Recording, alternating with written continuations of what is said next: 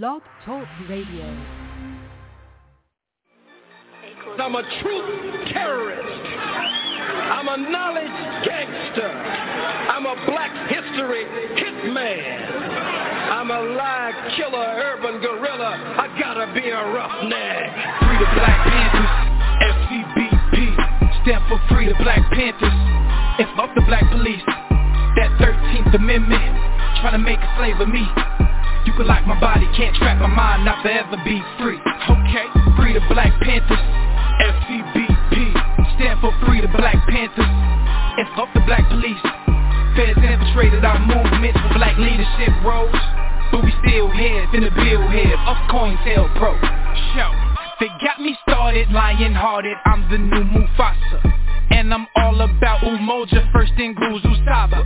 Let's bring back the black families, we need our father. Single mama, son and daughter, that's root of the problem. Wise up, we wise up, unity so powerful. Black banks, black schools, black on, black power moves. You telling lies, you think this shit gon' be televised? Black power, be scared guys that be standing there like they paralyzed. We say fuck the system, cause we above the system. We keep ARs and pistols, shotguns that's worth a crystal, but that's for self-defense. Make sure we have no issues, be sure to leave it at the door if you have it with you. This for them freedom fighters that lost their freedom, until they freedom, we screaming carpe diem. This for the general, King Khalid Muhammad. We gon' make your day a holiday, I fuck me promise. Free the Black Panthers, FCBP, stand for Free the Black Panthers, and fuck the black police. That 13th Amendment, trying to make a slave of me. You can lock my body, can't trap my mind, not forever be free. Okay, Free the Black Panthers, FCBP, stand for Free the Black Panthers, and fuck the black police. Feds infiltrated our movements for black leadership roles, but we still here, finna build here, up COINTELPRO. RBG, RBG, RBG, RBG, RBG, RBG. My sisters, my brothers, the council, the elders, that's really all I need. We suited, we booted, don't do it, you stupid, we head to the armory. Black woman and goddess, regardless, my heart just don't fuck with misogyny, bullshit that don't tolerate it. Melanated, so you gotta hate it. Barack fucked up another conversation. Trump finna get inaugurated, damn. Unify or die, NBPP.org. First and foremost, the new Black Panther Party, no other Black Panther Party, we are not violent. We are for self-defense and self-determination. The most violent group in this country are the police. What is taking place by the police department to black people across this country is ethnic cleansing and genocide. It has escalated since the day that Barack Obama was inaugurated in 2008. We have a people who are only 13% of the population, yet we make up 80% of the prisons. We have 50% unemployment rate in the black community, and it's actually even more than that because they're not counting our people that are in the prisons. The 13th Amendment says you cannot be made a slave or indentured servant unless you commit a crime. The 14th Amendment forced our people to be subjects of this government. We never had any say in that. We need our own nation. Black is back. Black is back. Black is back. Black is back. Black is back. Black is back. Black is Black is back. back. Black is back. Black is back. Black is back. And the rallying call is Black is back, and all of those people who wanted to be mobilized and do. The document that I will be passing out, it is called Seize the Time. It's a document that I put together for NCOBRA around HR 40. It's a primer on the new HR 40.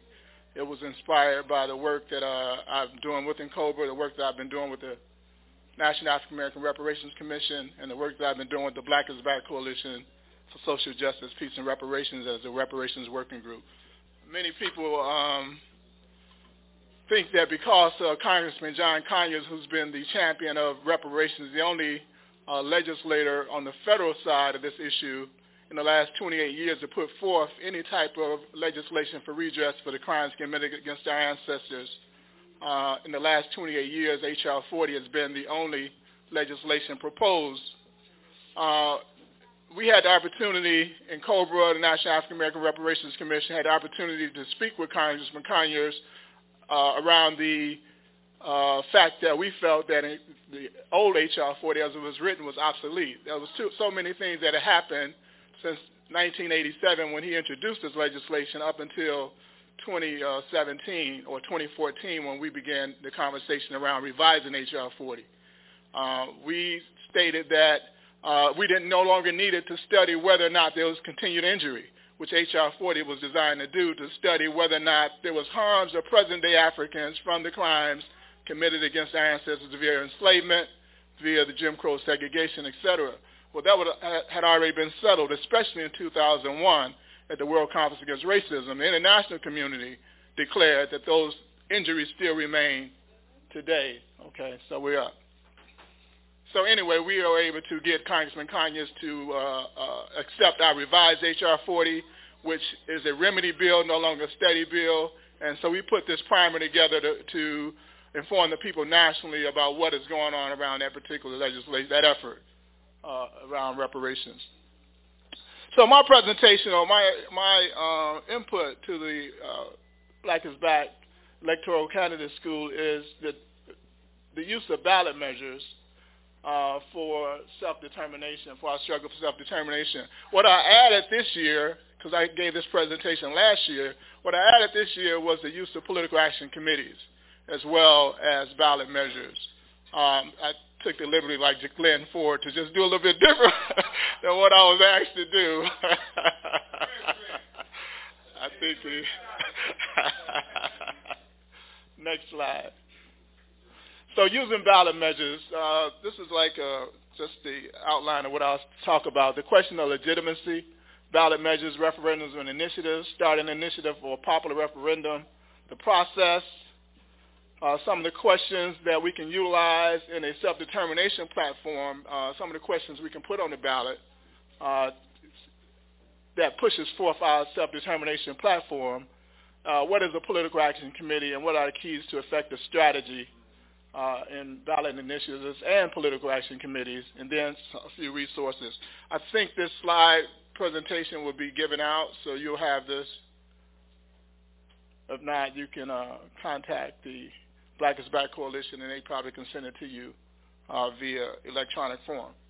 So the question of legitimacy, we began this whole conversation around ballot measures with the question of what is legitimate representation. And we define, or Webster defines legitimate as being exactly what it was purposed for, not spurious or false. In other words, genuine, something that's genuine. Like a hammer, we know that a hammer's purpose is to drive in a nail. If it doesn't drive in a nail, then it's not a genuine tool. It can be a mallet that's rubber, it's shaped like a hammer, but if it doesn't drive in a nail, it's not legitimate. Or it can be a gavel, where a judge uses. It's shaped like a hammer, but if it doesn't drive in a nail, it's not a legitimate hammer. And so when it comes to our representation in a democracy, the purpose, the genuine, legitimate purpose of a representative in a democracy or in a republic, in a democracy, it is the eligible voters exercise their political will. They govern through the representatives they elect. So it is the job of a legitimate representative to exercise the will of the people, to govern. The people are governing through their representative. And in a republic, power is held by the people who elect officers or representatives responsible to them. So in a legitimate republic, which America is a republic, power is held by the people. But when we look at those people who are representing us, they do not govern according to our will, nor are they exercising our power. So we have an illegitimate relationship. They have an illegitimate relationship with the people. And in this country, one of the most famous notions around illegitimate representation was the so-called the Tea Party, not the Tea Party, but the Boston Tea, whatever it is, Boston Tea Party, where they was elected to revolt against the British government, saying that they were being taxed without representation. So they felt that the lords back in England were not legitimately representing them. And so that was our first question about illegitimate representation. In what we're defining as legitimate African representation is direct, complete, unwavering, and honest representation of our people's interests, being totally responsible to them, utilizing the African principle, the greatest good for the greatest number of African people. So when we look at the whole notion of legitimate representation, that's what we're talking about. So we're good. So we've been talking a lot about colonialism and neocolonialism, and I know this is really a politically astute crowd, but there might be a few people who are not aware of exactly what colonialism is or neocolonialism is. Well, colonialism began as a social construct with Christopher Columbus. One of his names was Cristobal Colon, and that's the root word for colonialism. So you have a colony. Cristobal Colon set up a colony. This whole international, at that time, new structure of social domination, social hegemony. And what he did was they went into a particular area, a foreign area, and they rearranged all of the economic factors, all of the political factors, all of the social institutions that was there in a way that benefited the foreign entity back someplace else. So in Africa, or even in America, the economic forces is land, labor, ingenuity, right? So they took the land of the indigenous or the African people and began to structure that for their benefit. And the labor in Africa, the labor was divided in a whole lot of different ways. They had education, they had mining, they had craftsmanship. They have all these different ways in which the labor in Africa was organized for the purpose of African people. When the colonizer came, they rearranged all of the labor issues for the purpose of benefiting the foreign government. So you had kings and princes that were enslaved or that were put into servitude. You had griots, you had miners, you had artisans, you had skilled craftsmen now that were engaged in slavery or engaged in some type of other economic exploitative practices for the purpose of the European foreign power. And so that was colonialism. And so we can say today that colonialism still exists because the labor in our community is not structured to benefit African people. As someone stated yesterday, even I think the chairman stated that in the Bahamas, they're educated to serve. They're not educated for the purpose of promoting the self-determination aspirations of the people.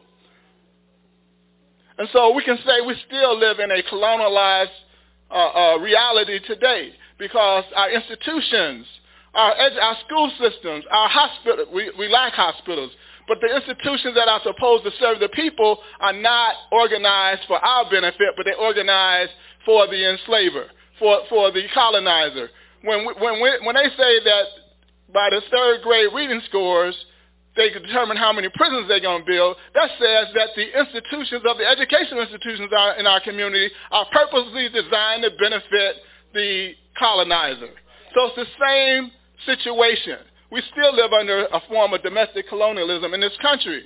And we have political representatives who are not addressing the governing aspects of our community from this perspective.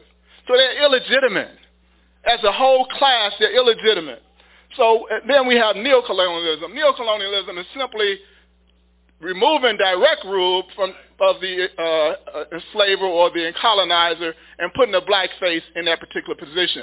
But the structures, the underlying structures, the political structures, the economic structures, the institutional structures still remain in the hands of the exploiter.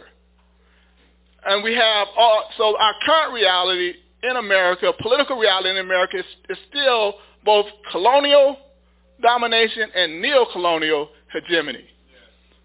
Next slide. So this black leadership or non-black leadership is an illegitimate representation. And how can we say they're illegitimate? One is they do not address the whole notion of colonialism or imperialism or neocolonialism, because they are the neocolonial subjects. They are the neocolonial players in the system. So they're not even addressing the true political state of our community. Many of them lack the competence And competence is skill and knowledge. A combination of skill and knowledge is what gives you competence. So they lack the competence to legislate like a Charles and Inez Barron. They don't know how to bring in the resources in our community to change the situations of this hegemony. As they stated, Charles and Inez stated that they changed the whole governing structure in East New York. Not just the councilman, but all these other underlying governing processes within that community. They changed it all around in favor of the people and not in favor of the system. So they lack the skills, this so-called leadership, and I was proposed that we no longer call the people who are supposed to represent us as leaders. We call them representatives. That's what they are. And right now, they're an illegitimate form of representation. So we no longer call them political leaders, because the leader is supposed to take the vision of the people and then put some type of program around realizing the people's vision. And they have no connection to the people. None. So we cannot call them political leaders. We can at best call them representatives that have a relationship to white power and not a relationship to African power.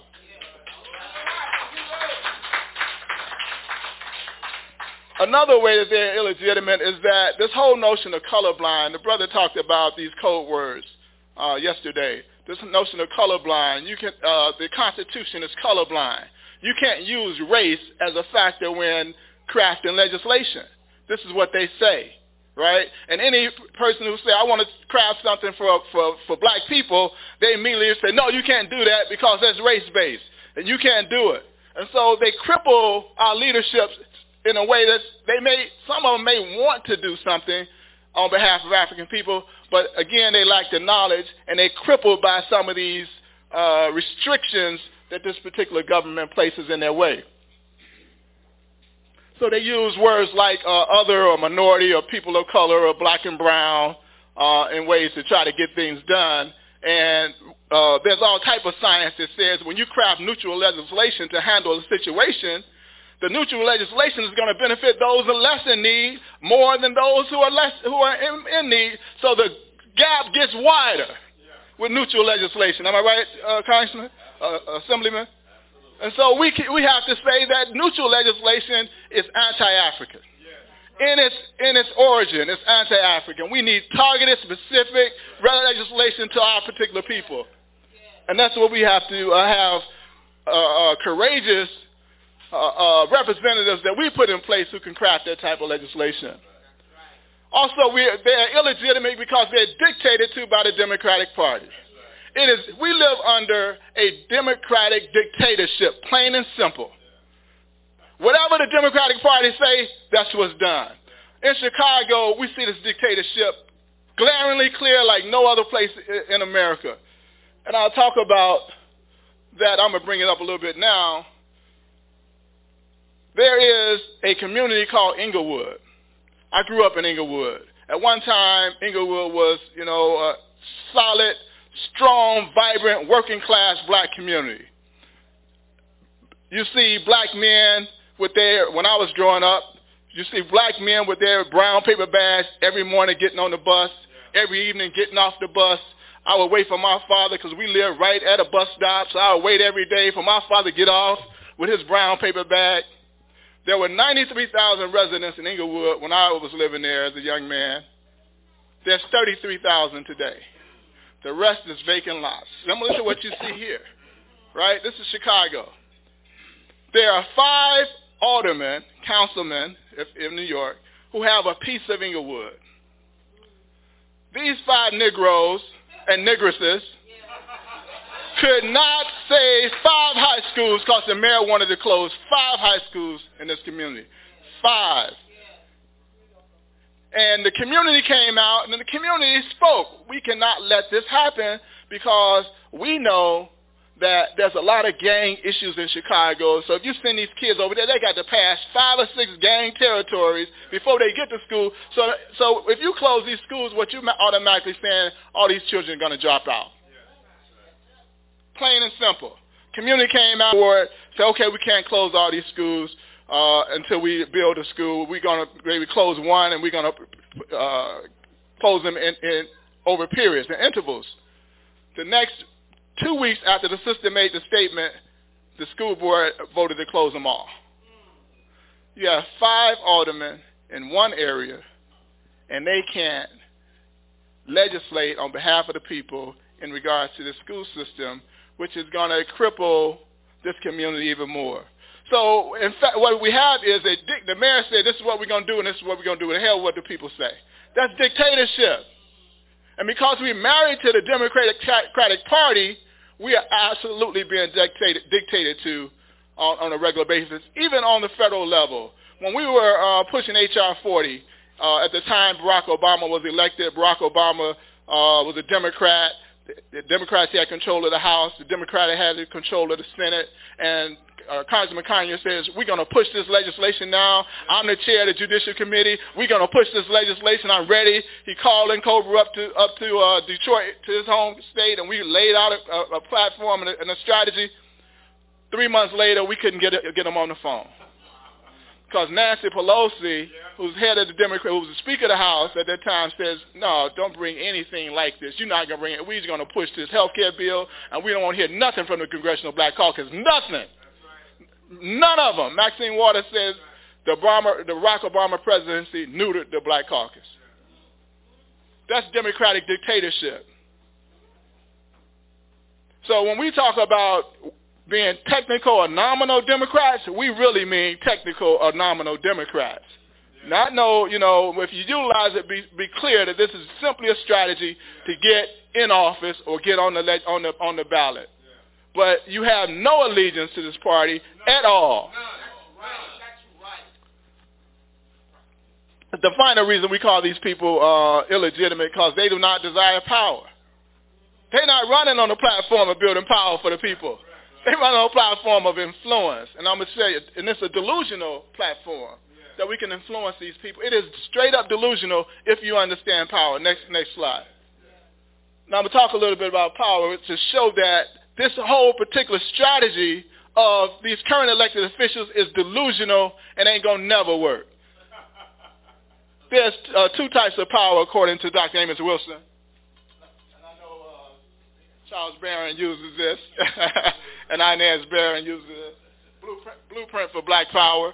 He says there's 2 types of power. There's a power to do what you want to do. That's called self-determination, right? And there's the power over others to get others to do what you want to do, what you want them to do. Right now, we don't have either forms. Organized in a way, we have people mass power, we have people power, but it's not organized. That's our job to organize it so we can engage in self-determination and stop other people from doing what they want to do over us. There's 4 forms of power. There's force. Force is just that. You have the physical ability to make someone do what you want them to do. Regardless if they want to do it or not, you have the ability to make them do it. The second is coercion.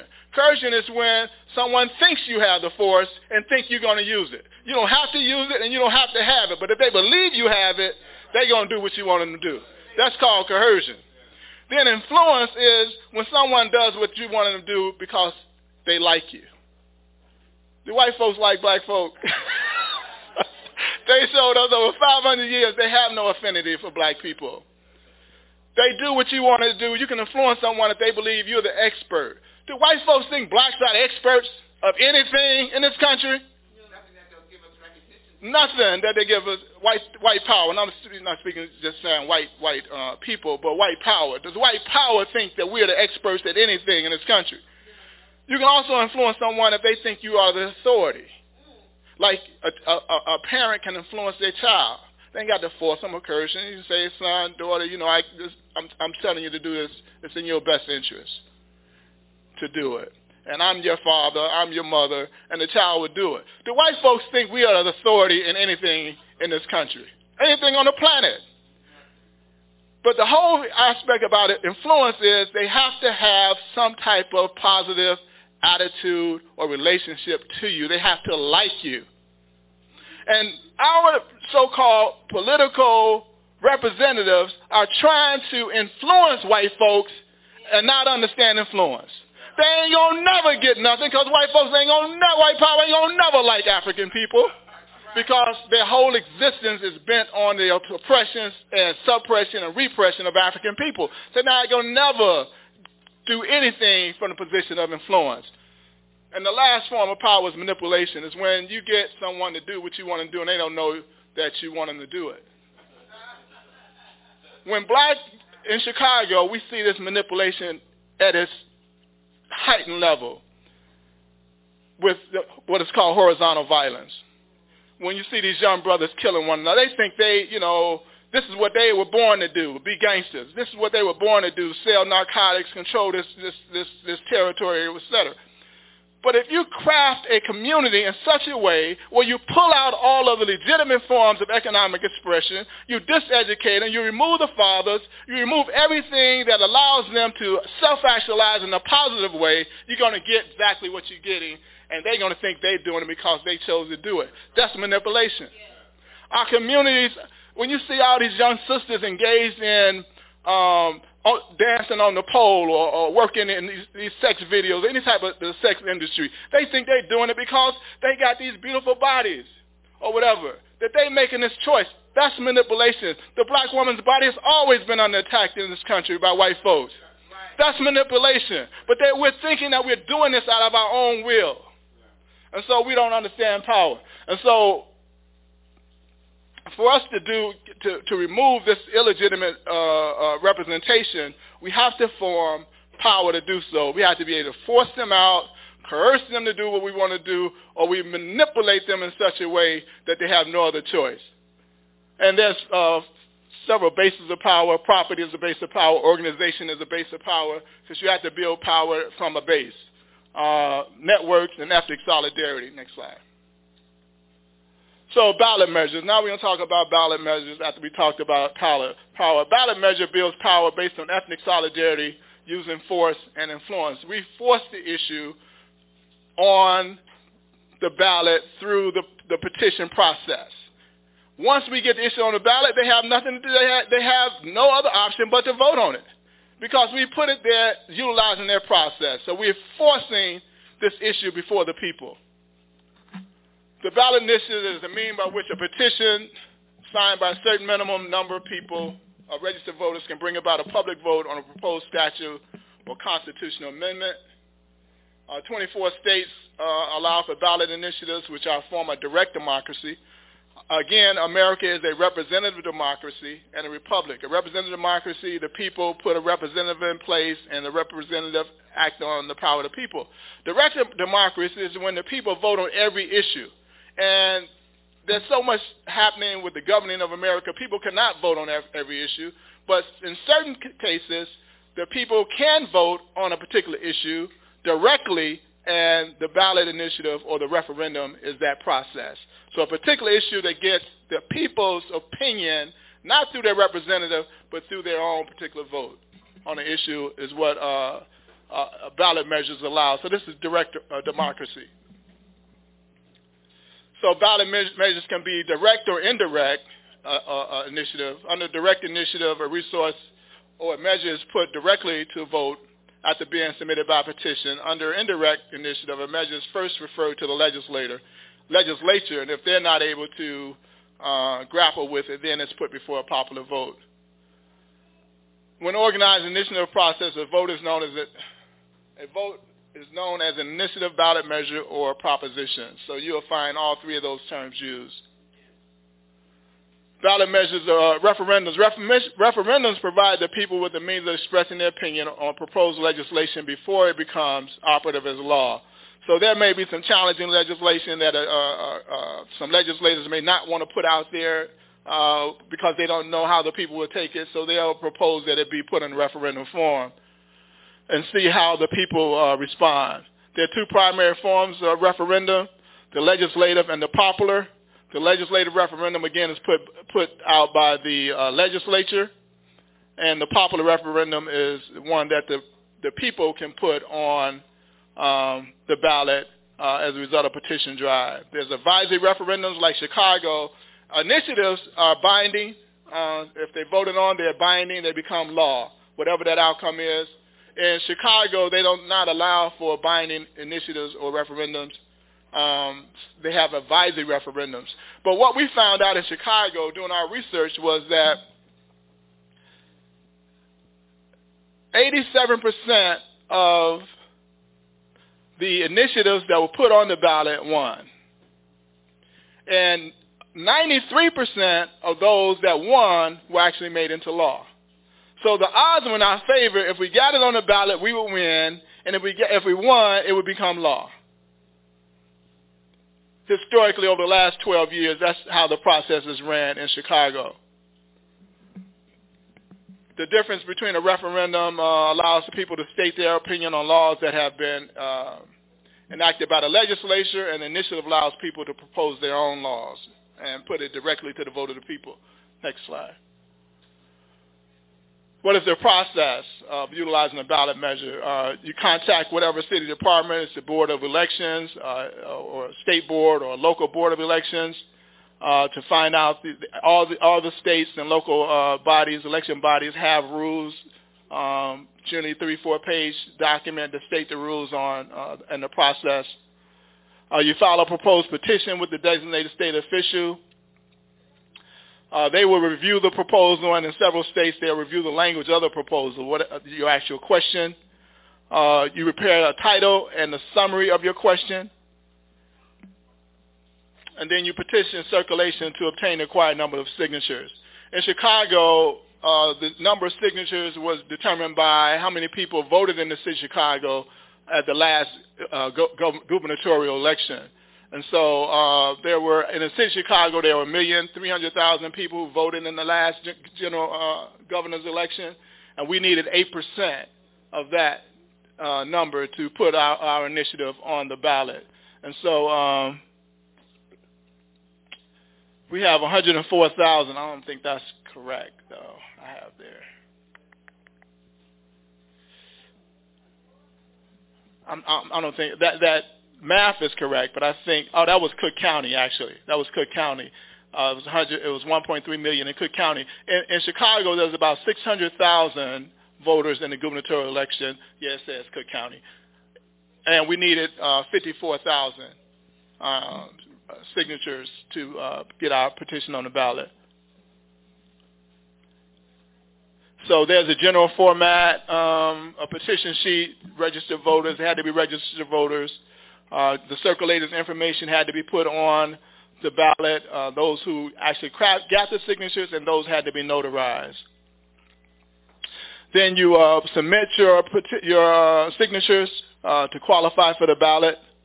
They must be filed timely, and they must meet all the requirements to get your question on the ballot. Next slide. This was 10 things that I found that potential ballot initiatives proponents should ask prior to sponsoring the ballot measure. So if you're going to do this, you want to kind of go through these questions. Does your initiative have voter appeal? Thank you. Does your initiative have voter appeal? Well, our initiative was around reparations. We had a lot of voter appeal. Was it simple and straightforward? Our question was, should corporations have to pay? So it was simple and straightforward. We went into detail a little bit more, and I'll read the detail, but that was really the basic title. Should corporations have to pay for their crimes? And people were able to understand that. Does it have a strategic or tactical value? Yes. Resources to our community. That's very strategic.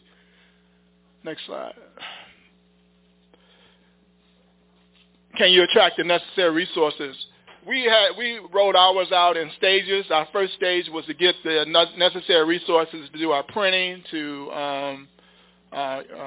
have a lawyer look over our ballot questions. So we knew that once we got it on the ballot, there was certain resources we had to develop or to gain to get it on the ballot. And then once we got it on the ballot, we knew we was going to have to run it like a political campaign. So we needed more funds after that. So we thought we could get the resources. We certainly got enough resources to get all of our printing done and our to pay for our notary who had to notarize the petitions and for office type equipment. Is it cost effective? Will it cost relatively little to qualify? This was what our sister Inez talked about a little bit when she talked about how some campaigns, they pay for signatures, $1 or so for a signature. We needed 54,000 signatures. We couldn't afford to pay $54,000 to get these signatures. And as you stated, we was trying to get, we knew we'd need twice as many, to qualify. So it was not really a cost-effective situation that we went into. However, with the finances, we thought, and we still believe today, even though we didn't reach our numbers, that cost was really not the determining factor why we didn't reach our numbers. Is the political climate right? Well, we thought, yes, the political climate is right, as everybody here stated. The political climate is right for self-determination. No question about it. Our people are looking at the idea that we should control our communities in every aspect. So the political climate is definitely right. Next slide. Will the ballot language be in your favor? Well, we had opportunity in Chicago to craft our own language, so definitely it was in our favor. Does it help or hurt other candidates? It would probably hurt the petty bourgeoisie, but, because they could actually enact this legislation in their own without us having to go through this measure. So it definitely was going to put a negative light on them. Does it help or hurt other ballot initiatives? We felt that none of the other initiatives spoke to African people, so that was not a question. Now, are we prepared to win? We are definitely prepared to win because we knew that we would then direct the resources to some of the reparative aspects we need in our community. Next slide. We can skip this slide. You can have that. There was a study done that shows that, this country is in favor of ballot measures because they're frustrated with the government. Some of the key findings in this study was that voters in important demographic groups are enthusiastic about ballot measures. Voters are in these demographics see ballot measures as direct, tangible opportunities to affect change in their state and their community and their own lives. And there's some other aspects of this study that shows that the people are ready to take this form of political action if it's presented in the right way. Next slide. These are some of the questions that you can put on a ballot initiative. This is the one that we actually use for reparations. Point number 6 in the National Black Agenda for Self-Determination is reparations. And so our title was, as I stated, should corporations be required to pay for their crimes? And the basic question was, many scholarly studies and human rights findings assert that African Americans are still socially, economically, and psychologically hampered by the institutions of enslavement and discrimination. Should the current slavery disclosure ordinance, which is in Chicago, be amended to mandate the corporations institution, in addition to disclosing their investments and profits from enslavement, must also enter into the economic enhancement agreements with the African descendant population in the city. And so in most cities, they have what is called community benefit agreements. When corporations want to engage in some type of action in the community, they have to sign a community benefit agreement with the community groups. Well, we threw that out, and we were introducing the whole idea of an economic enhancement package as opposed to a community benefits agreement. And so they didn't have to know what that was. And when we were asking about signing them, the basic question is, should corporations have to pay for their crimes? And the people understood that. And we were able to engage them. One on black women, point number 1, as the chairman stated in our 19-point agenda for self-determination, is the black woman. And a particular question that we can ask, should natural contraceptives be offered at clinics in the city? We know that this Depo-Provera it has all these severely harmful and generationally harmful effects on black women, but they're not offered anything other than that when they go to these clinics. And so the question is, should clinics be required to share natural options of birth control to women once they come in for contraceptives? So these are ways that we can be creative and craft questions specifically designed to our 19-point agenda for self-determination. Next slide. This is a couple of more. A black community control of the police is number 3 on our platform. Should the city police department be accountable to community residents? Council authority. That's straight, simple, straightforward, and that could be the title, and then the title can be shortened, and then you can put a question underneath it. Next slide. Free all political prisoners. That's also question number platform number 4 in our total platform. Should all black prisoners be held in state prison systems to end illegal discrimination in the 1960s, 70s, 80s be put on a fast track to freedom? Simple question. Should they be put on a fast track to freedom? You know, if you can build a campaign around that, you know, certainly there are instances where we can move that forward. Next slide. Political Action Committee. This is a little bit new that I'm adding to our conversation, and it speaks to the whole issue of scalability and capacity. It's one means by which we engage confrontation with the petty bourgeoisie, with this illegal representation. They're not going to leave without a confrontation. And we're going to be the ones that have to confront them. Let's just get that clear in our heads that they're going to have to be confronted. And so this is one way in which we can engage in confrontation. When I was growing up in the 60s, 70s, after the riots in Chicago and elsewhere, there was this urban renewal project going across the country. You remember that, Glenn?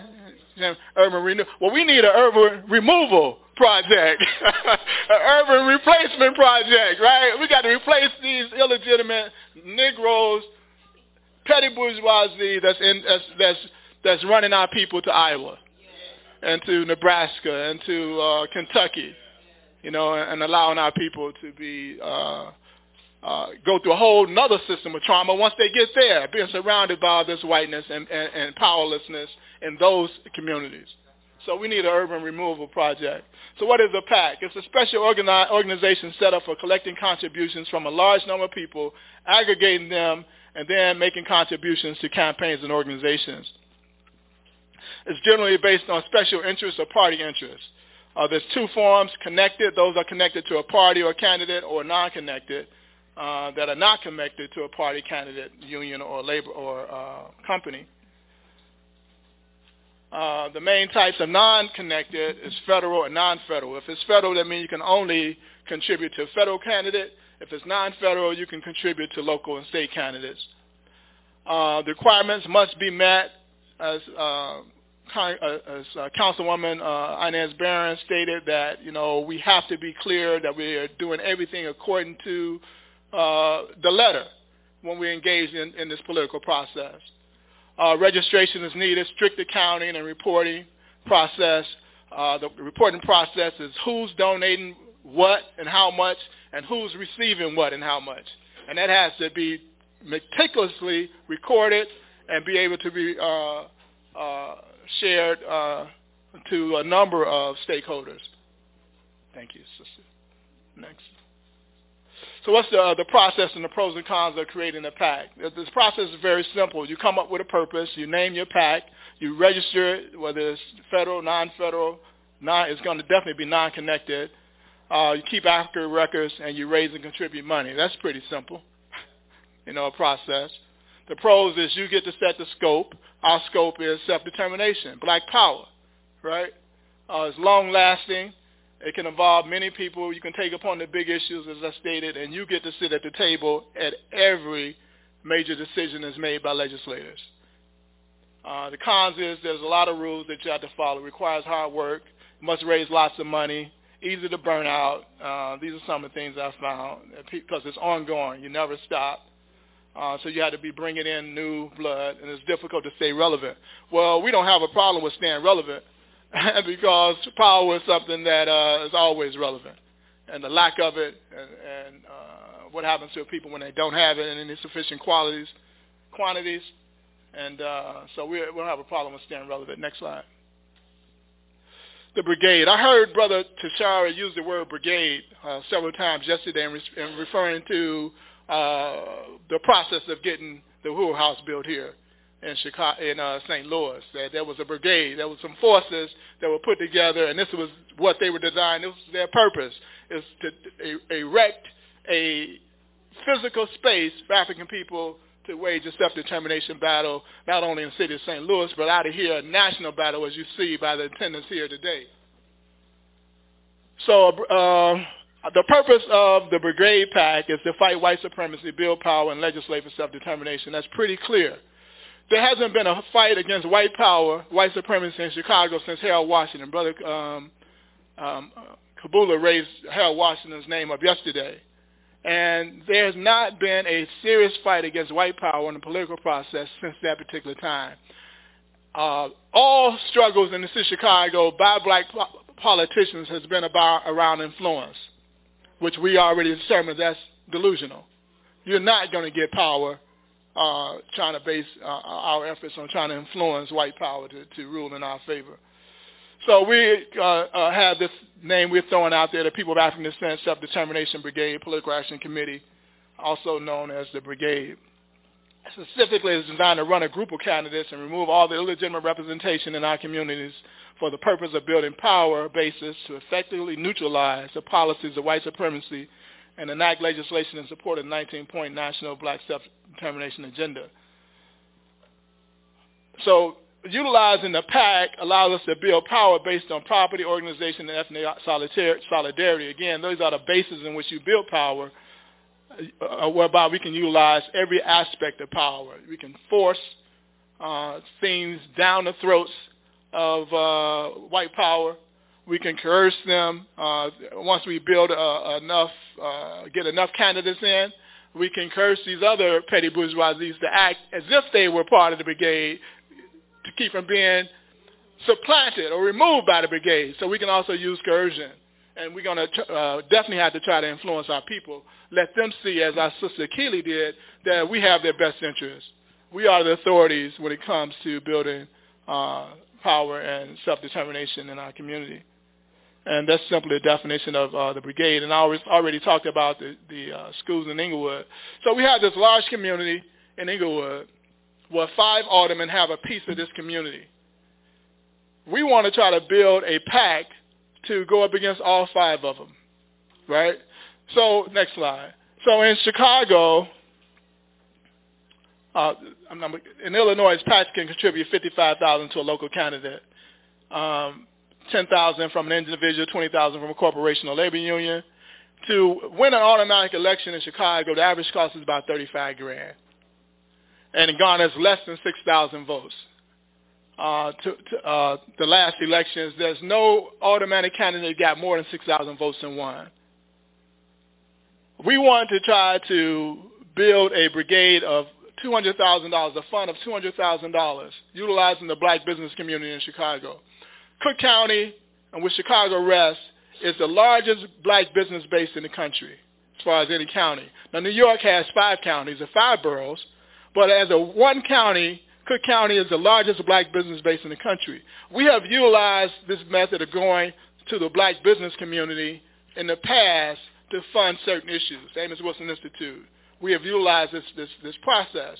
And we have tons of young millennial black business owners that we can go, all we want is $200 over a 2-month period to fund this brigade to replace these illegitimate representatives that we have in our community.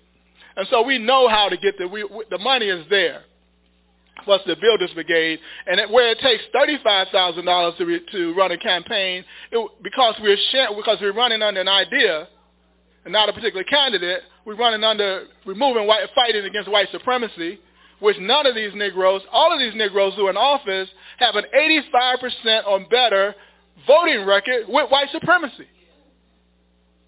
That they have not challenged the mayor. 85 to 90% voting record with white supremacy. So it's clear we can run a campaign against fighting white supremacy. A whole idea, how do we fight white supremacy? And we're going to put these particular candidates who have a relationship to the people, their sole purpose is to fight white supremacy. And so it won't be like they have $35,000, but each one of them would have access to $200,000, right? Because we're running the idea, not the particular candidate. But we have candidates who can stand the muster up against whatever type of scrutiny there is, that they're clean, that they have the right political line. And so that's something that we can do in other places as well. Next slide. So the keys to effective strategy, we must attack the legitimacy of the representation in our community. We cannot call them political leaders. They're illegitimate for the reasons that we stated. They're not wielding the power of the people, and they're definitely not governing according to the will of the people. We must educate clearly that initiatives and referendums empower the people, and that empowerment means self-determination. Empowerment does not mean social justice, because we live under social justice. When black folks are murdered by the police, that's social justice. For a white community who has an unfavorable position against African people, that's their justice for us. So when you're out there fighting for social justice, you're getting social justice every day. Their social justice, not ours. We have to be clear. We're fighting for power. Forget this whole notion of social justice. Our goal is power. That's right. Must honestly address the questions, those 10 questions around referendums and initiatives. Must understand completely the process of the certification. Again, all these rules that you must follow them correctly. Must control the framing of the issue. Again, we're fighting against white supremacy and for power and self-determination. That is our push. Must clearly educate that the brigade or any PAC is the structural means to replace illegitimate representation. We have to have a structure to replace them. Thank you, Sister. We have to have a structure. We can't say we want them gone or run individual. Yeah, we want to run individual candidates, but we also want to run teams against these people. Have them fighting just more than just one. And if we win one seat, and we're going out to 5 and we win one seat, we won. And even after we say that we don't win none, we still win, because we've empowered the people with the understanding of what real power is, and that this representation is straight up illegitimate, and they have no authority in our communities, and we're going to replace them one way or the other. We might have to go McIndow way and put some herbs in there, some poisonous herbs in this soup. By way of McIndow, but before we get to McIndow's methodology, let's try this methodology. So it is a structural means by which we can replace this illegitimate leadership, not air and put leadership, but representation. We must build an economic base to run a successful urban removal replacement campaign.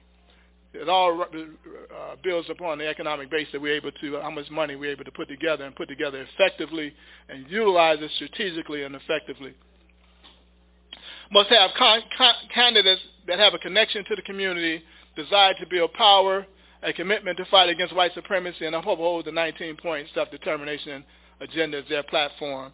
So that's how that's one means in which we vet the particular candidates, but we're going to have to get deeper than that. But that's on the surface, that they have to have a desire to build power and not this whole social justice piece, and put together an experienced campaign and election team. And we have here at the school the type of experience that we need to run any successful campaign anywhere in the country. Black power, black is back.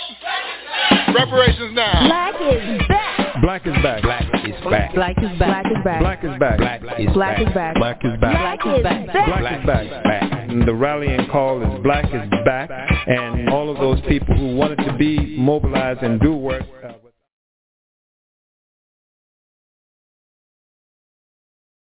afternoon, and welcome to the State of the Local Reparations Movement panel discussion. We're very happy to be here with you today. Right now, we are in a special moment in history where the reparation movement is in full momentum, and the local efforts are really playing out in a way that we're seeing national support and even more support for H.R. 40. So today, we want to hear more and learn from and understand how we might build on the efforts of localities across this nation. Today, we have Chicago, Illinois, Evanston, Illinois, the state of California, and Detroit, Michigan that will be represented. But know that there are now over 100 initiatives of local reparations. You can learn more about that at redressnetwork.org, where they have been mapping and documenting the local movement in detail. Thank you for being here. We hope that you leave inspired, but more so in action, doing your part, working with your communities to advance local reparations. If you haven't already, we're hoping that you have taken time to watch The Big Payback. It's a documentary on the movement, the contemporary movement of reparations. It centers on the local movement as well as the incredible leadership of Congresswoman Sheila Jackson Lee as she leads our nation in advancing federal reparations, H.R. 40. If you haven't watched it yet, we recommend that you do so and that you begin a discussion in your community and contribute to the work. Thank you for being here. Hello, everyone. Hi, I'm Andre Perry, Senior Fellow at the Brookings Institution, and it is my pleasure to moderate what I think is going to be a delightful discussion around the state of the local reparations movement. As was noted, the issue of reparations has gained an increase in attention, and the movement the movement has over the last few years. As we know, Congressional Bill H.R. 40 calls for the creation of a U.S. Congressional Commission to just study the issue of reparations. However, states like California, Maryland, as well as cities like Evanston and Illinois and Asheville, North Carolina, are examining and passing policies that seek to redress the harms of slavery and anti-Black discrimination. And so what we're going to do is talk about those local efforts in context of the national movement. And it's my pleasure to share the stage with some wonderful panelists. I'm going to ask for them to turn on their cameras and as I introduce them. As you heard, Robin Rue Simmons is the founder and executive director of First Repair, a new organization that informs local reparations efforts nationally. She is the former Fifth Ward alderman for the city of Evanston, Illinois, where she led, in collaboration with others, the passing of the nation's first municipal-funded reparations legislation. Keith Williams is with us. Keith Williams is the chairman of the Michigan Democratic Black Caucus and ran the campaign in Detroit that helped create the Reparations Task Force. Dr. Cheryl Grills.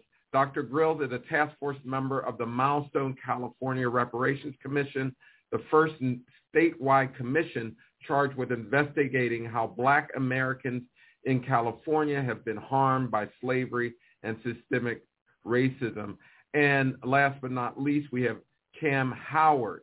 Cam Howard is a Chicago-based businessman, reparations advocate, and founder of Reparations United, a new organization focused on unifying actions within the reparations movement. And I'm actually going to start off the conversation with Cam with just a very basic question that I hope to lay some context. Why local reparations? There's a lot of talk about reparations, certainly for slavery, and the need for congressional action because of the federal government-backed slavery. So why local reparations? Why does that matter in the context of creating a reparations program? So I'm going to turn to Cam to answer that question first. Thank you, Andre, and thank you for having me on such a distinguished panel of activists in this movement at this particular time and space. So why local reparations? We attempted to theorize after the successful reparations action in Evanston and Chicago and Asheville. We began to just kind of lay out, what was the actual purpose of local reparations. And we came across what I think is four primary reasons that we engage in local reparations. And one is that it propels the federal movement.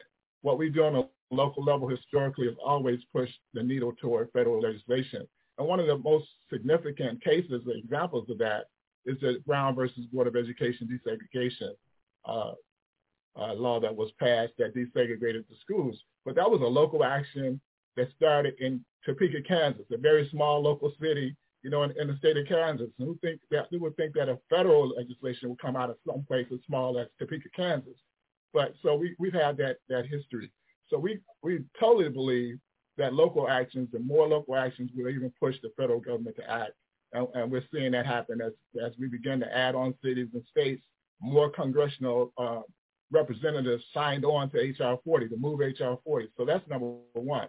Number two, even if the federal bill commission is established tomorrow, it'll be 2 years before that report comes back, and then another year or so before resources are directed. So we're talking 3, maybe 4 years down the line. Local reparations allow us to engage resources, target resources at specific injuries, specific harms that our people are facing right now in these localities. We can, focus on 1 or 2 or 3 issues per city, get resources targeted at that, and then begin to repair. Also, local reparations proposals on the ground that when federal resources come, they can be scaled up. We have proven models of repair in certain issues, housing, public safety, education, et cetera. Whatever these locations are directing their resources at, we can then say, this is what works. This is what's worked in California. This is what worked in Evanston. This is what worked in Detroit, Chicago, Asheville. Let's scale these up on a national level. And finally, local reparations allows us to build structures. So when those federal resources come down, we already have institutions and structures in place to make sure that the repair and the resources are being directed in a way that our communities benefit from, and we're not having to scramble around at that particular time to kind of build those structures. I'm going to ask the same question of you, Keith. Why local reparations? And again, and put that in contrast to the national movement for a congressional action. I always say there's more ways to skin a cat. I don't want to get the animal activists out there going crazy, okay? But I just thought that while it's, on a national level, it's political. You got to go through all those gyrations of United States senators, filibusters, and all this other stuff. And I said, why wait for them to get something going when we can do it locally? In Detroit, we had slavery. So that is a component of reparations. It stems back to 1792. And I said, in Detroit is now one of the blackest cities in America. And I said, if we can't do it in Detroit, then I don't know where else can you do it. And so it was right. We had some harm done from a wall that was built on Burwood to separate black folks from white folks. We had a freeway system that went in and destroyed Black Bottom and destroyed the housing and economic viability of the community. And I said, why can't we do it locally? Because things happen locally. If you go back, and Cam put it together so eloquently, you can look down in Alabama and those cities in Montgomery, how they led movements. And so all the energy is in the cities, not in big government bureaucracy. And if you can get people thinking together and leaning together, you can make something happen. In Detroit, I'm telling you, I didn't have no problem once I got it on the ballot. Everybody wanted to join in. Okay, so I just think it's better to do it on a local level to get the energy and the political people moving on from that standpoint. Then once you got those folks come back, we can take this movement like the Million Man March and take it right to the federal government. And once they get their stuff together, then we have everything in place to build on it and make it better for everybody else. Like I tell people in Detroit, it's time to rebuild and repair. Robin, I'm going to ask a similar question in the same vein. The counter is that talk about local reparations as a distraction from the effort to get reparations for slavery. How do you respond to that critique that it's a distraction, that in order to get reparations for slavery, which is as was mentioned, a very difficult hill to climb, why not focus on one bill, one effort, and then move to other areas? Well, as you know, or may not know, that all of us share the same support and demand for a federal bill for reparations. So we are in no way using this as a replacement or a distraction. It's also important to note that in 2019, when this version of the local reparation movement initiated, there were far fewer supporters in the House. Right now, there are 218 sponsors in the House, a Senate companion bill, and more of an appetite and political will to advance reparations. And so it is important that we are advancing local, because there's local harm specific above and beyond federally enforced policy. In Evanston, sometimes it's looked at as a redlining policy. That's actually federal. Evanston had specific harms that were anti-Black laws, zoning, programs, actions that harmed. And so we have to lead within our purview.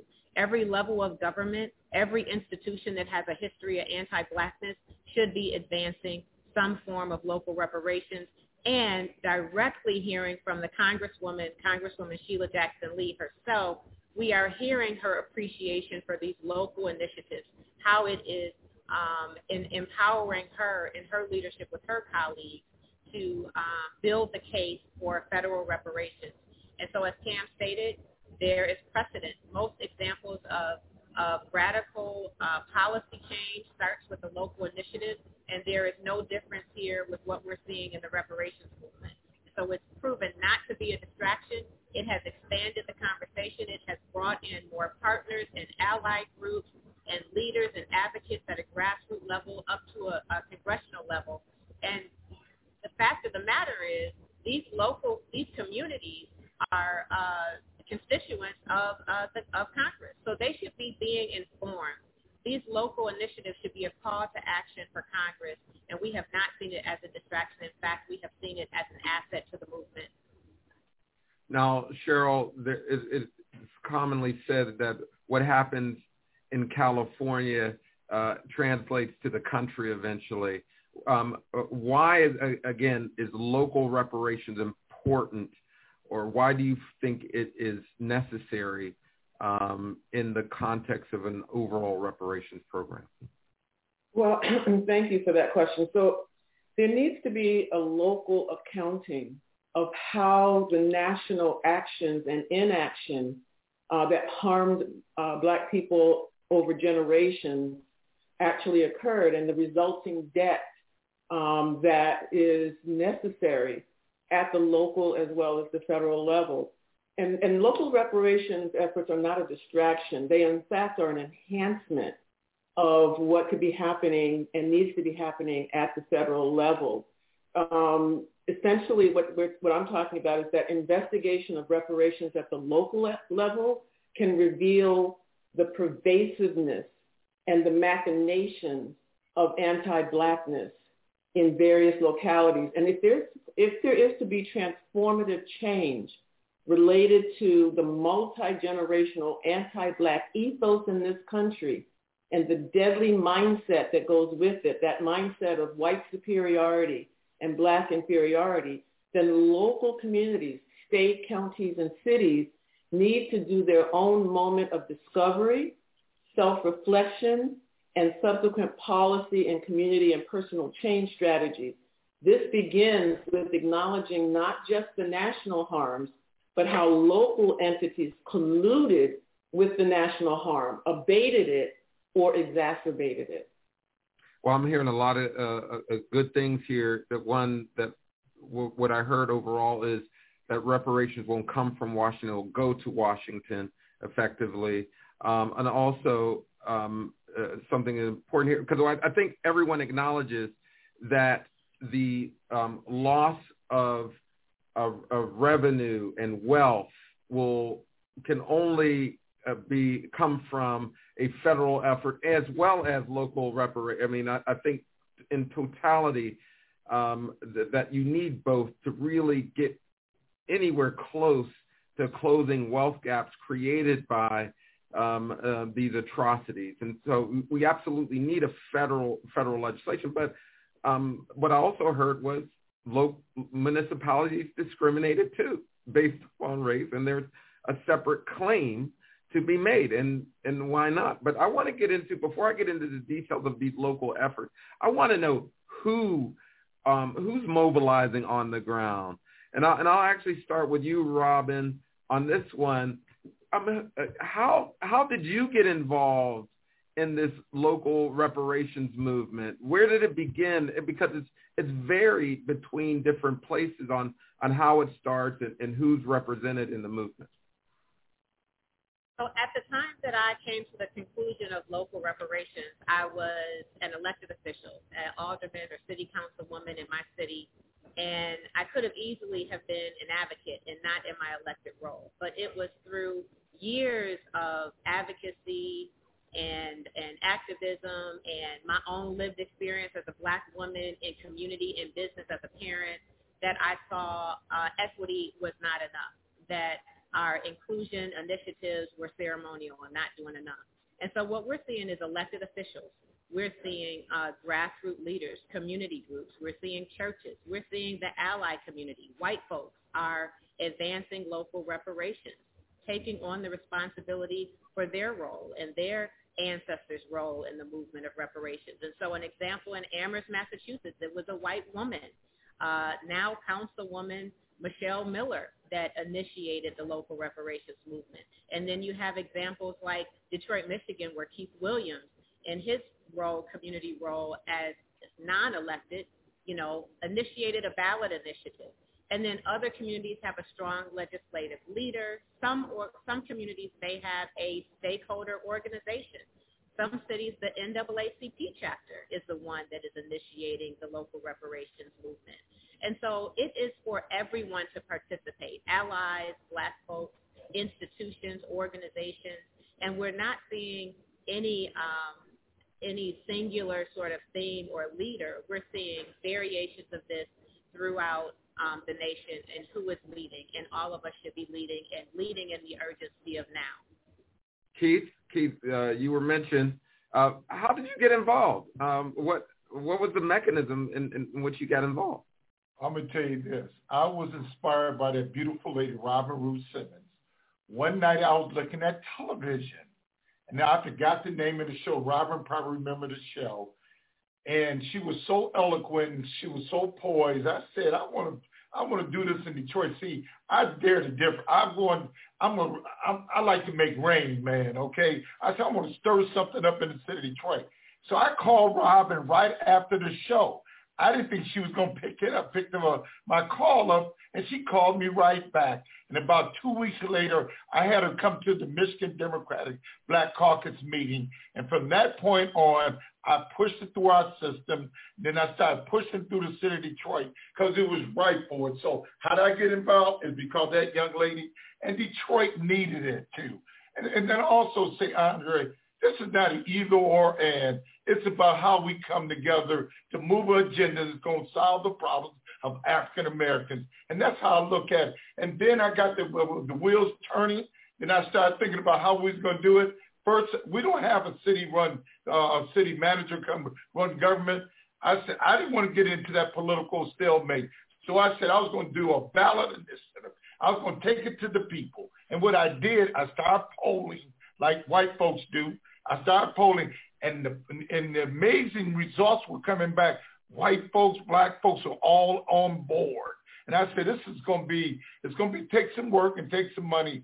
But at the end of the day, Robin Ruth Simmons inspired me, and Detroit was right for this new way of thinking to bring economic development and create a new housing market. I even started thinking about a reparation land bank. All unencumbered land in Detroit should go to a reparation land bank. And it's going to happen because we all got together, and I'm a bull in a china shop.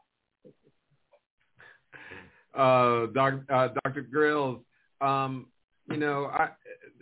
California is unique. You have a governor who's been pretty vocal about reparations on this issue. How did you get involved in the issue? And can you just talk a little bit about the political systems and groups and organizations that are working on this issue? Yeah, sure. So, California always tries to be the trailblazer. But what I'm hoping our most recent interim report will reveal is that California was a trailblazer in its own right around anti-Blackness. And in some ways surpassed the South in some of the heinous things that were done to Black folks. The reparations efforts here in California were really kind of sparked by local activists in the state and community-based organizations like CJEC and NASDLA and a host of others that worked, in concert with folks in the legislature that were primed and ready to move on these issues, folks like Shirley Weber and Assemblyman John Sawyer and Senator Bradford. How I got involved was actually, I was working in my lane. I'm a psychologist. I'm a mental health professional. But it became very clear many years ago, kind of watching the work of NCOBRA and the Institute of the Black World and the Black Family Summit convenings that I would go to as a representative of the Association of Black Psychologists, that these discussions that have been happening over generations around reparations needed to make sure that reparations included attention to our well-being and our mental health. And so when that California task force was being assembled, I was asked if I would be interested in being considered to be on the task force. And I said, here's the opportunity to make sure that we see reparations as something that includes our mental health, our physical health, our community health.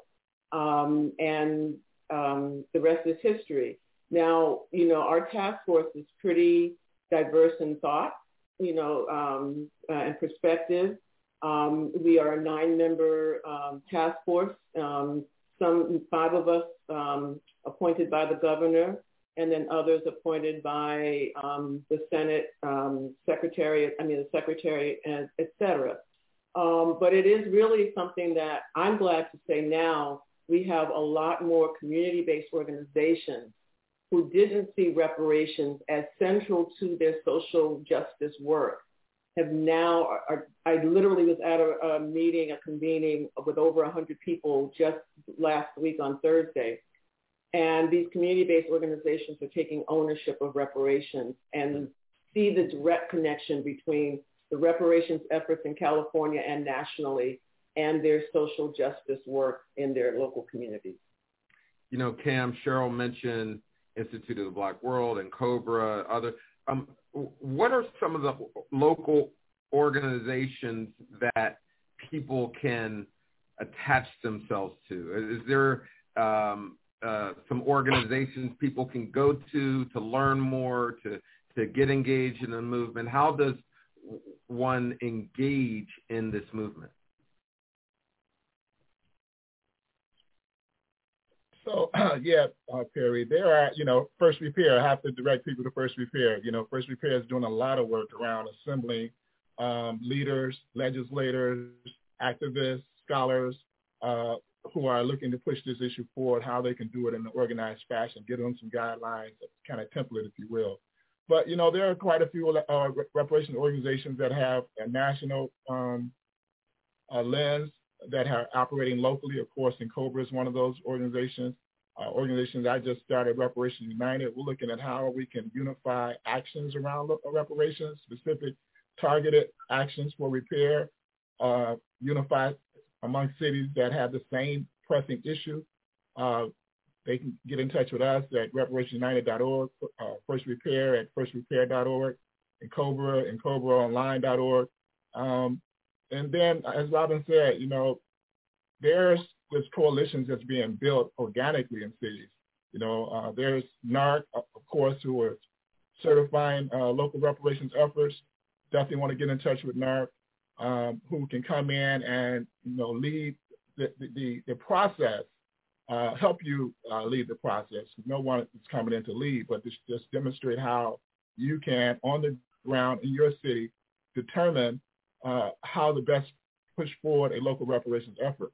And I just want to go back to one of your previous questions, and Cheryl touched on it, Dr. Gross touched on it, when she talked about the heinous nature of actions in the state of California, and California was not a slave-holding state. But we know in the South, after enslavement, after Reconstruction ended, there was slavery by another name. And in some of these southern states, convict leasing was the major economic driver in these states.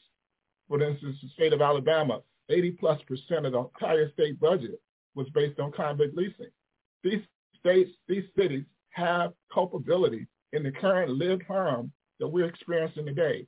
And so we don't leave when I was with Cobra did a lot on actually defining who were the targets of our reparative initiatives. We don't leave anyone out. We don't leave the federal government out. We don't leave the state government out. We don't leave local communities out. Nor do we leave out corporations and institutions and even wealthy foundations that all had a hand in the lived injury that we're experiencing on the local level in our homes, in our communities on a daily basis. Yeah, I'm glad that you brought up the point as Juneteenth approaches. We have to be mindful that there's been harms that have been inflicted upon African American since Reconstruction and are still are being injured in many ways. So I want to actually get into the nature of some of these local programs right now. Robin, a lot of folks go to you because you were the first municipal funded reparations program. So can you provide a summary of what happened in Evanston and where you are today? Absolutely. In 2019, our city went through a public process where we heard from stakeholders. We had public meetings to hear from our Black residents and community on what forms of reparations we would want to prioritize. And through that process of listening, our Equity and Empowerment Commission crafted a recommendation to the City Council that we advance reparations. There was a unanimous support, actually, that we as a City Council accepted that challenge from the Equity and Empowerment Commission. We then went into a reparations committee where the work began, where we took the information from the community and began to craft priorities based on consensus of the feedback that we had, and we have come up with our first priority. I could state that our initial fund is a $10 million commitment from cannabis sales tax revenue, and we are moving forward with our first initiative, just the first. I know there's a lot of bad information out there, being centered around housing. And that is important. It is specific and in direct correlation to the harm in Evanston, which was anti-Black zoning laws and housing policies. And so we have our initial remedy, which is a $25,000 direct benefit to those that have been harmed through 1919 and 1969 and their direct descendants through housing initiatives in Evanston. And I'll say that we have begun dispersing. We have selected our initial recipients, and they have been dispersed. And we've been hearing incredible feedback from them, not just in how it's established new wealth for their families, but also how they feel the city has made an effort to begin the process of repair, how they're feeling restored, working towards being made whole, and feeling a better sense of place in Evanston. So a lot of the critics will say that the amount awarded, and can you provide those amounts, sure. Really pale in comparison to the injury. Can you respond to that criticism? Absolutely. That critique is a waste of time. It's a false debate. We all agree that it alone is not enough. This initial $25,000 benefit is not a settlement. We are in process. We have allocated only the first 4% of our fund. We know we have more work to do in Evanston. We also have other accomplices in Evanston. And so while we have the municipal role, we also have our healthcare system and our school districts and our university in town, which is Northwestern University. So the committee does not disagree that it is not enough. We are acknowledging as a first step, a first tangible step that has moved beyond ceremony and apology. And I couldn't be more proud of those doing the work in Evanston for taking that step and not being paralyzed in criticism and it's not enough, but understanding it is a complex process and one that we are committed to moving forward. Keith, what's going on in Detroit? So after the November election, we got more votes than the mayor of the city of Detroit. We got 80% of the vote. And so after that, we got a work group going. And so then we did a survey about 2 months ago to try to configure this task force.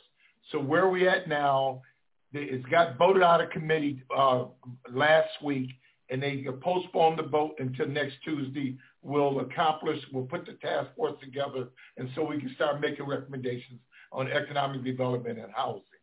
So I'm so elated about this. Detroit is different, okay? We have been through a lot of stuff, from emergency managers to bankruptcy and all this other stuff.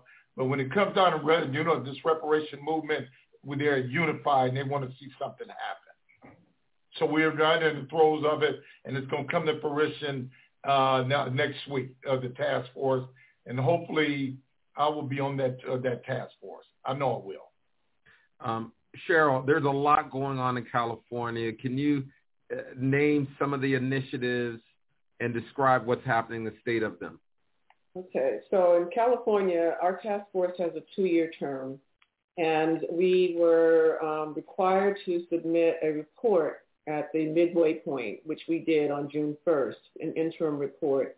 It's a 500-page report, 13 chapters, that lays out the harms from 1619 to the present in a number of different areas, whether that's just understanding what enslavement period was actually like, looking at racial terror, the wealth gap, housing issues, political disenfranchisement, education issues, environmental racism. I mean, it's an extensive review.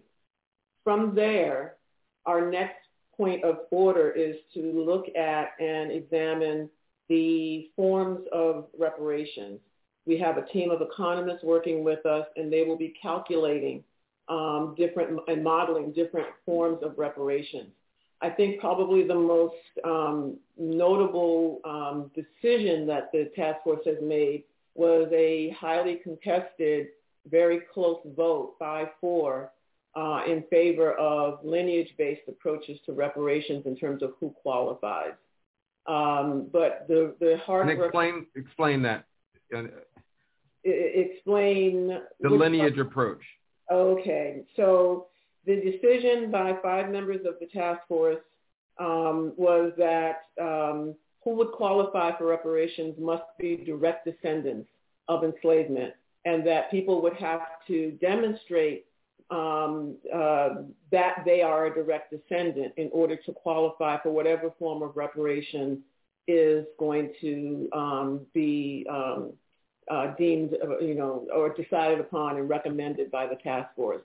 A number of us really had concerns with that approach for a host of reasons, beginning with, you're requiring the harms to once again prove themselves, and that this notion of being able to demonstrate lineage is in fact not as easy as people have suggested.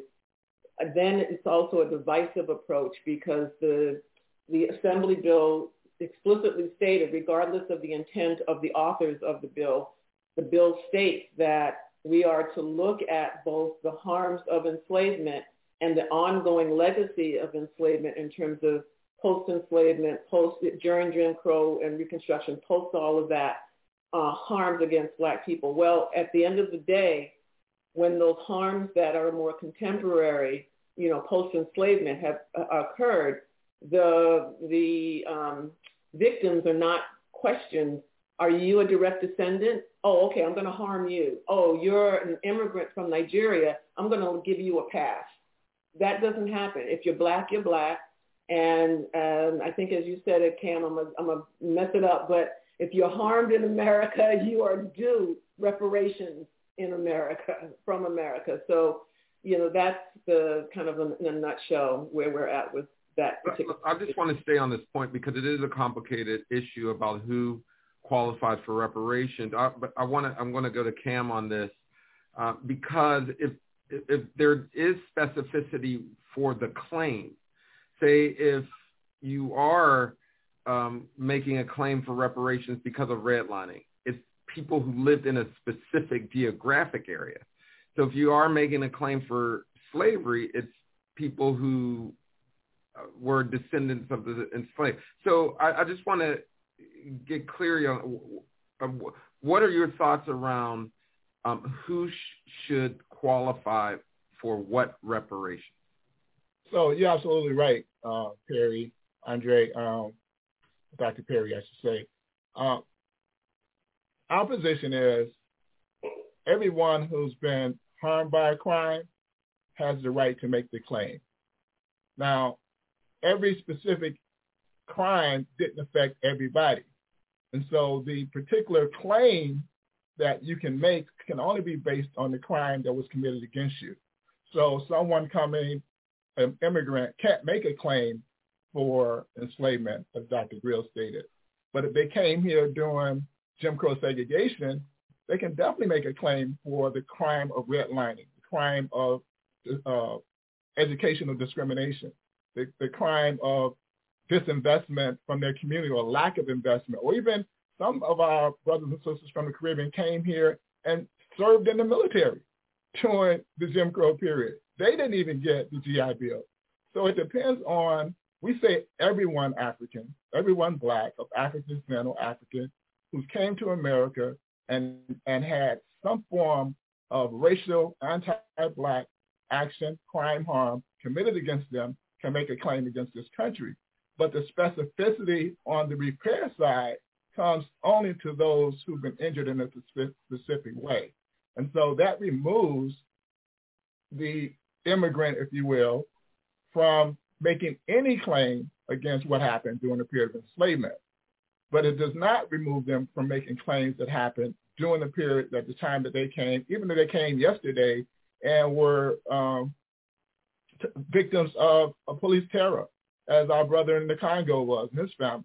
That's a reparative claim that they can make based on the crime that was committed or the harm that was committed against them in this country by the American. But I also want to be clear that many immigrants are due reparations from other countries, correct? That's exactly right. But we're talking about specific harm that was done to them in this country. So if they want to be repaired from harms done to, if our brothers from the Caribbean want to be repaired for enslavement harms, they would have to make that claim in the country in which their ancestors were enslaved. And so we're clear that for specific crimes committed, that determines the eligibility class, right? However, we cannot say that because you wasn't here, you didn't have an ancestor here in enslavement, you can't make a claim even though a crime was committed against you. That's just non-just. It's not, it's not even spiritual. It's not even religious. We claim we're a Christian nation and we're Christian people. It's not even Christian to say that you can't make a claim on someone who's committed a crime against you. So that's really the big issue that we see at distinction. And Andre, we're only talking about probably 10% of Black folks in this country. Right. The vast majority of us, about 90%, are here because of our ancestors were enslaved in this country. Now I'm going to turn to some of the questions here in the that I'm receiving. I'm going to first start off with a question to Keith, and I just want to remind people that we are being recorded. Keith, what would you say to the critics who say that local reparations in a majority Black place doesn't make sense since it may be funded by Black folks' tax dollars? Yeah, we heard that, in Detroit, we fund everybody else's operation with our tax dollars, so why not fund Black folks' tax dollars, economic development, housing? I think that's a red herring. The bottom line is that we have a white mayor. We voted for a white mayor to lead our city the last 3 terms, and he's got the purse string. He's taking care of his folks, and I'm not saying it's supposed to help all the folks in the city of Detroit, but why not? We got to start somewhere repairing the harm, okay? And so, to me, it's nonsensical. I just think now we got to repair the harm that was caused by those folks who had the city and currently who has, and harm is still being caused. Right now, Andre, they overassessed the property taxes to $600 million, and the city don't want to pay those folks back. If we go and do what we're supposed to do with reparations, we can get that $600 million back so we can pay our people back. I just want you to repeat that because that's a clear, that's very recent, and it's clear the amount. Can you just talk a little bit about that situation? The most egregious thing was force us into bankruptcy when we had a water department could take care of the bankruptcy. The second thing is they overassessed people's houses to the tune of $600 million, and the mayor says he's not going to pay it back, okay? And so that is one of the most egregious things that's happening currently. It has nothing to do with the 30s and the 40s. It happened in 2008 or 2010, and that is egregious. So what we try to do is fight so you can get your money back, and the mayor is controlling the infrastructure of the money that was caused harm to you. So I don't get that. It's crazy. Yeah, and Robin, I just want to get to this issue of funding because there are some questions around funding. How should many of these initiatives be funded in an ideal way in your mind? Through various tax revenues. And in Evanston, as you know, we started with cannabis sales tax. It actually was a second or even third recommendation. Because of the harm, I think that harm report, that study like California has done and other cities is important. And that really informs eligibility. It informs how you fund it. It informs the remedy. And cannabis was appropriate. Also, graduated real estate transfer tax or transfer sales tax is another way to fund it as well. I believe Asheville used the sale of public property to fund it. But there are many ways. There should also be some component of philanthropy or ally giving for reparations. And so we've seen that begin to happen in Evanston under the organization of our faith community. And those contributions are going to an independent body of Black residents, the Reparations Stakeholder Authority of Evanston, that will deliver repair that is coming in through philanthropy. So I don't think there's really any one specific way, but from a municipal perspective, some version of tax revenue or general general budget should fund reparations. Yeah, because again, this goes back to a little bit of what Cam was saying. Governments are paying. Keith was saying governments are paying reparations, so it's going to be generally tax revenue that gets to those things. But I want to get to California a little bit because a lot of this occurred because there was a surplus, correct? In this, or no? I don't know that I would say it occurred. Okay. Surplus. Okay. But surplus does make the whole idea a little bit more tenable, right? California does have some money. Right. But it was folks really making the point that this is a moral and an economic issue, that we redress these issues at the state level. Mm-hmm. Yeah. So and what was that argument? How did that argument play out? Well, I think the way it played out is that there was enough pressure and input from community groups to help shape some legislative language that was then shepherded by, some members of the legislature, both at the Assembly and the Senate level, and a governor who, was I don't think he was leading. He was definitely not leading the charge, but it got to a point where it would have been problematic for him to go up against the charge. And so then things kind of moved forward, and we are now here with this Assembly bill that not only created a task force. I think the other thing that's important here that for other municipalities or cities and counties to be aware of is that our task force has been given resources to do what we need to do, and we've been given subpoena power to do what we need to do. And so it does make a difference to have, like we have a team of lawyers and researchers from the Department of Justice that is working hand in hand with us. That has made our ability to be effective and to discern and get information out there to the public more effective. Now, we only have a few more minutes before we close out, but I just wanted to stay on this point about now payments. What should reparations look like? What are the various things that are going on in your local efforts? We heard some from Robin already, but can you just speak to this issue of what do reparations look like for you? Well, in California, for the California Reparations Task Force, that is one of the topics that's coming up for us. Okay. That's going to be a difficult conversation because there are certain mindsets that say cash is the only form of reparations that makes sense and is viable, that is appropriate. There are many others who say reparations should not be limited to cash payment. It's not against cash payment, but if we really want to create change, if we want to really address the multi-generational mindset and policies and practices that are anti-Black in this state and in this country, cash is not going to cut it.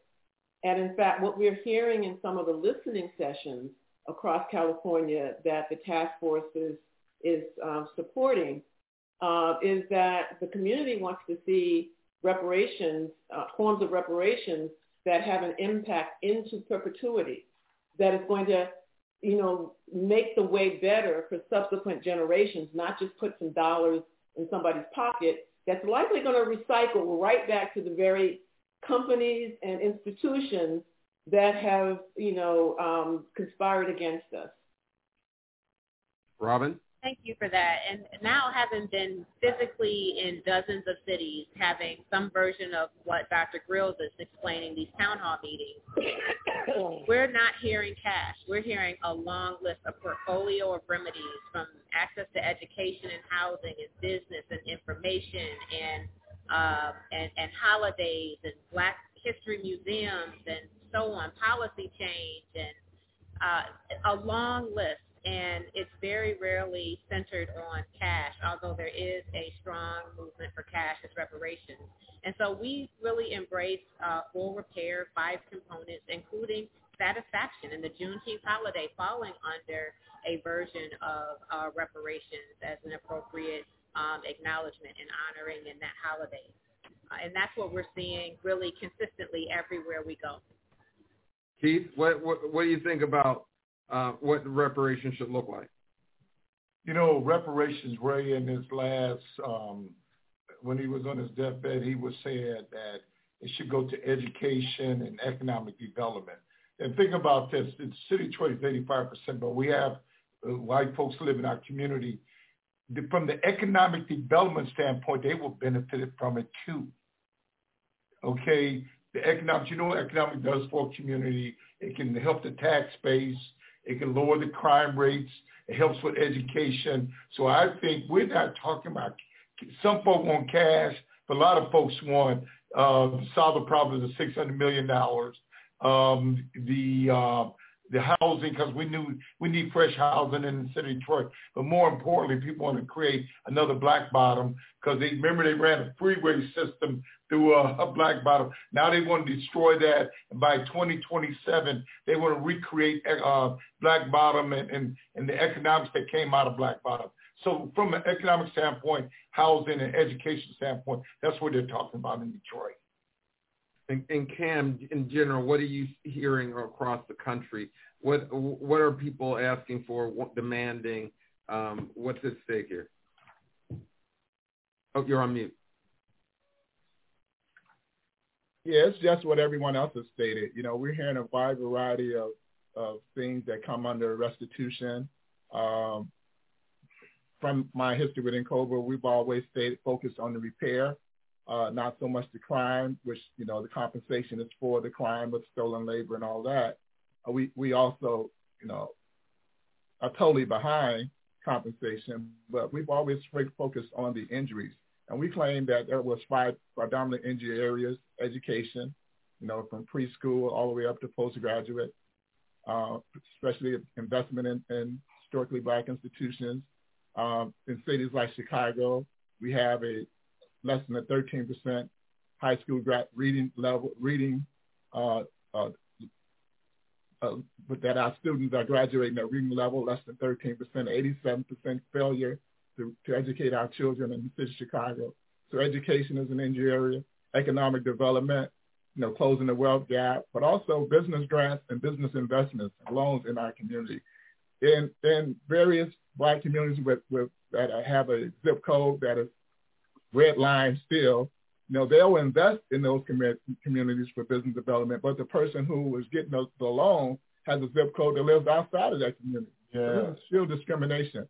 And so economic development is one area. And there's a host of things that can be done in the area of economic development. Even, more employment for our youth has to be a part of reparations, because we know that when young people are employed, they build families and they build strong families. And so that's part of the repair. A third injury area is criminal justice. We have to engage this criminal justice system in a way that brings brothers and sisters back into our society as healthy individuals and stop them from getting into these institutions. Right. And so criminal justice is another area. Our peoplehood, our culture, the biggest issue that we've had in this country for generations, for centuries, is one around our identity. Who are we as a people? And why is there so much disunity among African people? One of the things that happened with the Jewish reparations is that they focused a third of their reparations on what they call community cohesion. They were trying to build a nation out of Jews that were scattered all over Europe, had different languages, they shared the faith, but they had to build unity in order to build the nation. And so this whole identity about our peoplehood, our identity, is another injury area. And then finally, the issue, as Dr. Sherrill talked about, is health, not just mental health, but physical health. We're suffering from the largest amount of illness in this country's history as a group, subgroup in this country. And so the health injury area, and there's a whole lot of things around health that has to be addressed. So we see this as a broad, as Dr. Sherrill stated in the report that came back from California, there's a broad range of initiatives that have to be created. We have to focus on the injuries that has resulted from these centuries of crimes, and then we target the resources at all of those injuries, and it's going to be multi-generational. Well, man, I want to thank everyone for this wonderful panel. This has been my time is up in terms of my contribution to the panel. There's been a lot of great things stated here, and there's going to be a lively debate, I'm sure, that ensues thereafter. But one of the things that I find is absolutely valuable about these conversations about local reparations is that there's a culture of repair that is occurring that will only advance any direct policy that occurs at the national or the local level. That on-the-ground efforts that you are hearing about today are really changing the culture of this country. We created a culture of exclusivity that led to the subjugation of African people. And we need to create a culture of repair. And I really do believe that occurred at the grassroots level. And so it's my honor to thank you for this opportunity to present to you today. But I'm going to pass it off to Robin, who will have some closing remarks. Thank you, Andre. Thank you for making the time. And just closing quickly, the movement includes upcoming actions. Like tomorrow, the city of Boston will vote on a slavery and acknowledgement resolution. Next week, the city of Detroit, cities like Kansas City and Waukegan, Illinois, and Grand Rapids, Michigan are beginning to mobilize. The U.S. Conference of Mayors has signed a resolution. The Jewish Reform Movement has voted for reparations. The Catholic Order pledged $100 million. We all heard about Harvard. Just saying this to say that the movement is in momentum, but we all stand in solidarity to push for federal reparations in H.R. 40. So if you could please just look at our Facebook page, firstrepair.org, or look at all of our Facebook or social media pages, and you can see where there is a call to action for H.R. 40. We're calling for an executive order. And you can also learn more about what's happening in the movement through the documentary, The Big Payback. It is available and streaming live right now. It's streaming at the TribecaFilmFestival.com. And you can also go to firstrepair.org to learn more about how you might stream that documentary. But as stated, there is an army of leaders and grassroots activists that are behind you if you're looking to advance in your own city. NARP at reparationscom.org, and in COBRA, the African American Redress Network, a long growing list of organizations, many being supported by Liberation Ventures, who is one of our sponsors for today.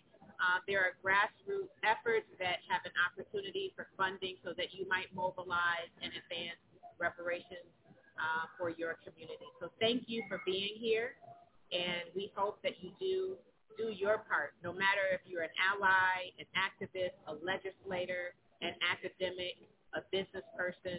We are asking you to join us in the movement for reparations. Thank you.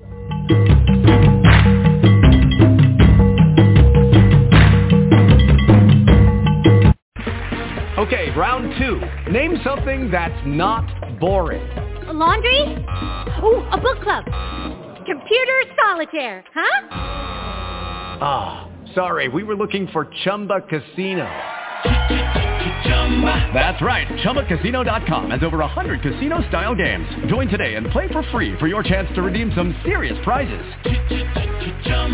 ChumbaCasino.com. No purchase necessary. Void where prohibited by law. 18+ terms and conditions apply. See website for details.